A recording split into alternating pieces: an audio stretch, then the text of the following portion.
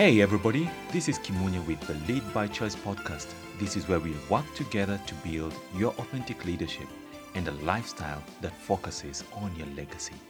We will also engage with communication and branding, both which are integral of any authentic leader. In today's episode, we will look into the top 3 attitudes to win at leadership, why leading isn't as complicated as we think it is. About 12 years ago, I witnessed a building like none I had seen before. There it was, glowing in splendor. It was like gazing at a sailing ship riding from a starry, jet black night sky.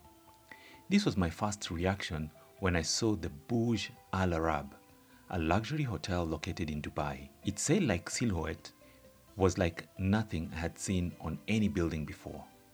Access to the hotel was over a private 280-meter long carving bridge. However, there is a dedicated helicopter transfer service if that's your fancy. Thinking back to my brief experience on the 27th floor, I couldn't help but ask myself, what kept this hotel repeatedly voted the world's most luxurious hotel? I believe it was the action of the people who work in the background. It made me think of how easy it is to miss out on leadership opportunities. Our focus can be obscured by the vanity of position, possessions, or power. As Harold J. Leavitt says, we cling onto hierarchies because our place in a hierarchy is, rightly or wrongly, a major indicator of our social worth. But there are 3 opportunities that we all can easily capitalize on to grow our leadership. The first attitude is a gift of presence. I read a Facebook post from a man I deeply respect. It left me in deep thought as I contemplated on my life and leadership. This is what he said. One of the greatest opportunities of life is taking care of our aging parents. At a certain stage in life, you suddenly realize how quickly that window closes on you. 2 years ago, we had 3 of our parents alive and well between us. Today, only 1 is left. Both her mom and her dad are gone, for good. So as I take my mom this morning for a doctor's appointment, I celebrate the hours we will spend together chatting over life, family, friends, and the past.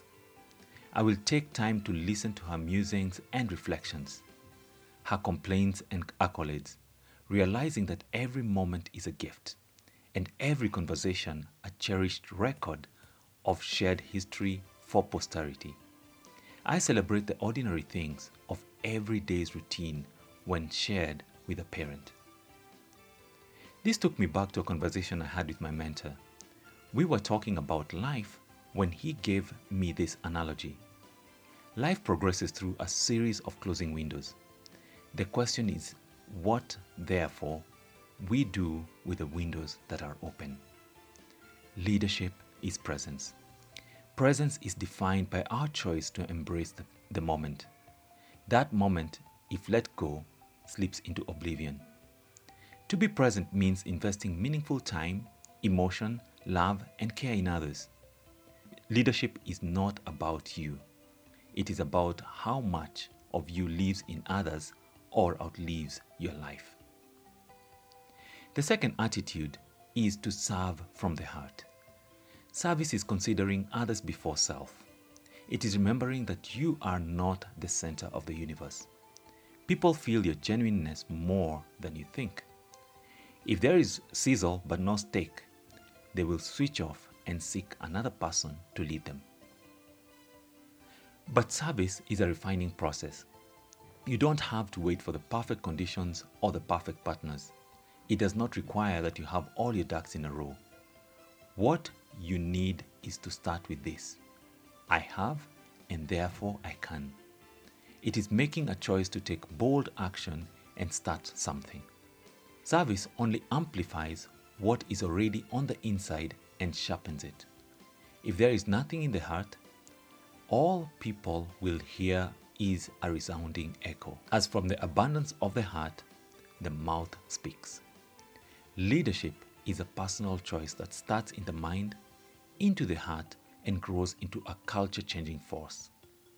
Serving from the heart is giving part of you away. The third and final attitude is the pursuit of excellence. The quality of your life is in direct proportion to your commitment to excellence, regardless of your chosen field of endeavor. Zig Ziglar noted this: "It's my observation that what we do off the job plays a major role in how far we will go on the job. For example, if 1 hour each day were taken from watching television and spent acquiring a new skill, reading some inspirational information, getting involved in study groups, learning a foreign language, teaching a functionally illiterate how to read, anything that would make you know that you're capable of doing worthwhile things, you would feel better about life and about yourself. This increases your effectiveness on the job and in dealing with life in general." A leadership mindset is also one that seeks strength from other sources, from prayer and knowledge gained from diligent study to motivation from other people. A leader excels in community, not alone. In closing, Henry A. Kissinger reminds us that the task of the leader is to get his people from where they are to where they have not been. My question for you today is, what opportunities do you have to better your leadership? Thank you for joining me on today's episode of the Lead by Choice podcast. And guess what? I have a free gift for you. Just head over to leadbychoice.co and sign up for my updates. You will receive my free ebook, Game Changers Manifesto, 7 Steps to Launch You from Existence into Significance. Until next time, stay real and keep it authentic at all times. Your legacy depends on it.